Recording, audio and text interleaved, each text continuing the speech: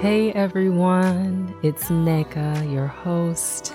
I just wanted to hop on really quickly and thank you all for the love and support we've received over the past couple of weeks for the layover.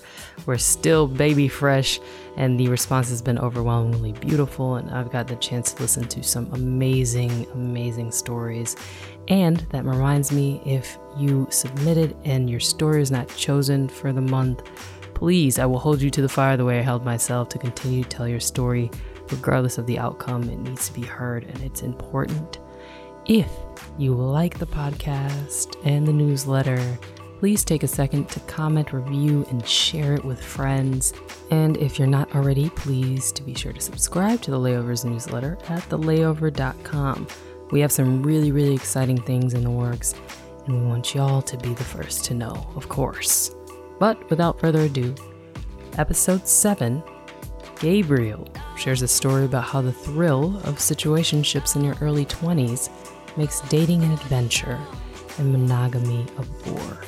I hope you guys enjoy episode 7 of the Layovers podcast, a new adventure with every hello. The elevator door opened, representing the escape from my mundane office job and presenting the path to the promise of Saturday's Eve. My left foot led as I stepped out and took a deep sigh of relief, commemorating the survival of another work week. Thoughts of my 2.5-day vacation filled my mind with excitement. I thought to myself, I'll wake up early and go for a jog. Then I'll just sit outside and take in all that nature has to offer. After that, I'll retreat back to my home, clean up, relax, and glance at that book sitting on my coffee table that I promised to pick up countless times. However, reality would have it slightly different. My mind would be enthralled with the potential that the evening had to offer. Penciled onto my calendar was a date with an eclectic artist whom I had met the previous month at the Red Bull House of Art. Now, fresh out the shower, I stood in front of my bedroom mirror, looking ever so forward to this date. All of our previous text conversations had left me wanting to know more. To set the scene for the evening, I chose what I felt was the perfect spot, a vibrant Thai restaurant engulfed with the aesthetic of nightlife in New York City. The time had now arrived.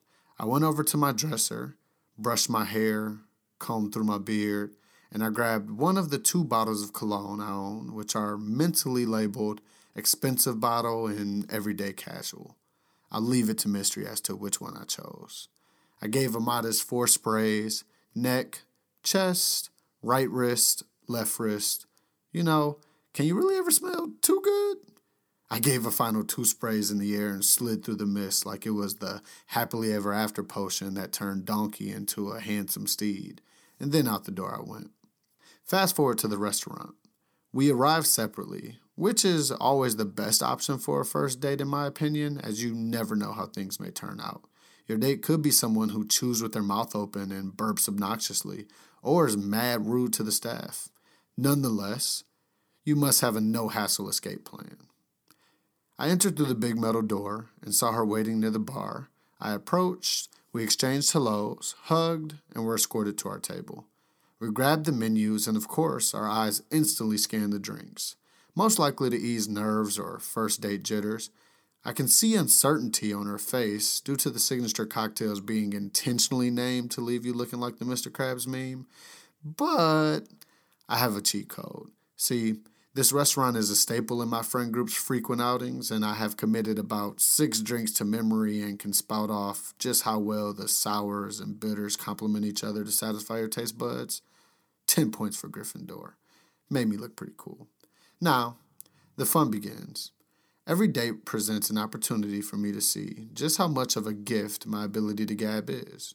We traverse the landscapes of our daily lives, favorite films and music artists, aspirations, likes, dislikes, current events, wildest dreams, and whatever else rolled off of our tongues. I have a genuine interest in hearing people's outlook on life and what their approach to this whole thing is. Knowing that the excitement of a casual first date lives within the adrenaline rush I get from wondering if my questions, responses, and witty comebacks will induce deep thought and intrigue, or genuine laughter, I enjoy the chance to tap into different pieces of my whole self.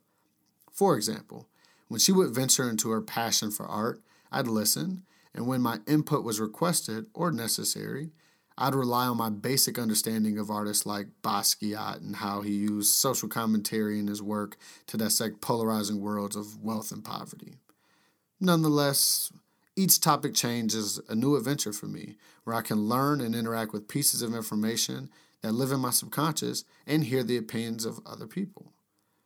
The night continued with fun conversation and refills of our cocktails. Many of my well-placed jokes had landed, confirmed by her exuberant laughter. As the night wound down and came to a close, my mind couldn't help but wander off into the what does this all mean territory. Sometimes I can't help but think about the truth that us young millennials live with.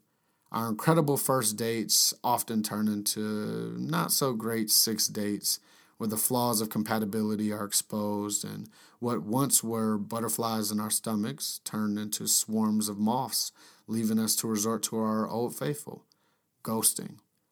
So, shall I embark on this 2 to 3 month journey of shared experiences and somewhat enjoyable moments? Nah. The 90-second daydream came to a close and I became cognizant again. In that moment, I realized that as a 25-year-old young man, I'm in no position to determine my love life's final destination. The rush of meeting and engaging with new people is just too satisfying to quit now. I don't think I'm ready to forego future experiences with different people. Like, what if my next date is at the local tavern with a hometown sweetheart who loves basketball just as much as I do? And she wants to debate LeBron versus Jordan all night. And even though we never really come to a conclusion, we both agree that Kevin Durant has no place in the conversation. I can't pass up on that, right? But hey, who knows? Until then, I'll just be anticipating my next adventure after another hello. Thank you guys so much for listening to episode 7 of the Layovers podcast. To find more from Gabe, you can go to his Instagram, instagram.com/gfree94. That's GFREE 94. Thank you guys, especially now, for taking the precious time out of your day to listen and spending just a couple of minutes with us. Black stories matter, our voices matter, and now more than ever, they need to be heard and they need to be amplified, especially by people who look like us. So we're carrying on with June submissions. You can submit your story. We're still talking about situationships because we're capable of complexity at thelayover.com/submit. I appreciate each and every one of you, and we'll see you next week.